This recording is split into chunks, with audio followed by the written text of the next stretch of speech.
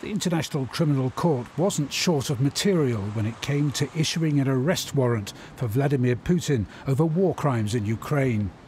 Kyiv's General Prosecutor's Office has registered more than 60,000 cases against Russian forces, and these continue to grow by the day. Victoria Andrusha is one. The maths teacher from the village of Stary Buikiv says she was detained by Russian forces after they discovered she'd been reporting Russian troop movements on the street outside her home and sending the information to contacts in Kyiv. She was taken to a crowded, cold, windowless basement room. There were more than 10 people there. They held us in the boiler room. Boiler rooms, as you probably understand, are not a fit place to hold people. Most of the people were in the cellar next door, which was only 1.5 by 2 meters. We were standing really close to each other, blindfolded, with our hands tied. They would untie our hands only to let us go to the toilet, so that happened only a few times per day. They would give us water, but as for food, they would give us only very small portions.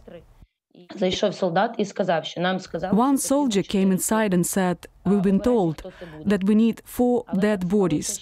Choose who this will be." He said that to a young guy I knew, and he volunteered to go with them.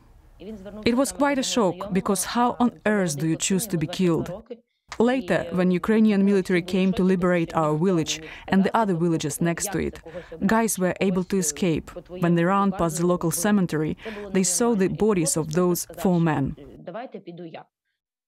Victoria was later removed from the room and taken to several freezing, rat-infested detention centres in southwest Russia, where she says she was brutally punched, beaten with wooden batons and tortured with electric shocks. After many months, during which she and others were ordered to sing the Russian national anthem, Victoria was finally released in a prisoner exchange and returned to her family, who hadn't known until then if she was still alive. Such cases, it seems, are very far from uncommon. People can be kidnapped and tortured to death for Ukrainian symbols, or for express their loyalty to Ukrainian state as Ukrainian citizens. And this illegal transferring of Ukrainian children to re-education camps, where they re-educated that they are Russians, is a part of this systematic and deliberate policy. Now a warrant for the arrest of Russia's President Putin himself has been issued by the ICC. But will this prove merely symbolic, given that Moscow isn't a member of the International Court and doesn't recognise it? Well, it's certainly true that he won't be arrested anytime soon, but it's a matter of speculation as to whether he will be and when he will be. Now, what this does is put real pressure on his administration. They must understand now that life does not get back to normal. Russia doesn't become a member of the civilized world again until they surrender Putin.